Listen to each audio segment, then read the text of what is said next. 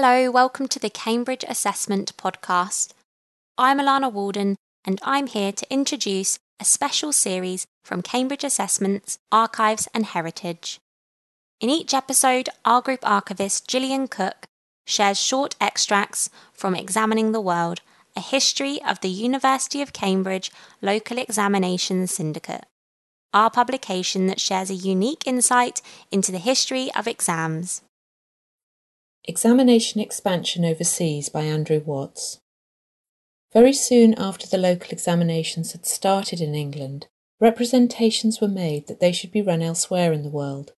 In December 1862, there was a request from Trinidad for some extension of the university action to schools in the colonies. At first the syndicate thought that the difficulties in the way of such an extension were insurmountable, but in 1863 10 candidates sat the Cambridge locals there. In 1869 a similar request came from South Africa, and it was agreed to extend the syndicate's examinations there the following year. Further applications were received in the 1870s from Mauritius, New Zealand and Demerara, and in Jamaica the junior locals were first held in 1882. The expected difficulties in running international examinations certainly did present a challenge. In 1875, the papers for December had to be set by Easter so they could be printed and dispatched in September and early October. In 1897, the papers from Ghana did not arrive back in Cambridge because both the acting Director of Education and the acting Colonial Chaplain had died, and no one knew where they had put the candidates' completed scripts.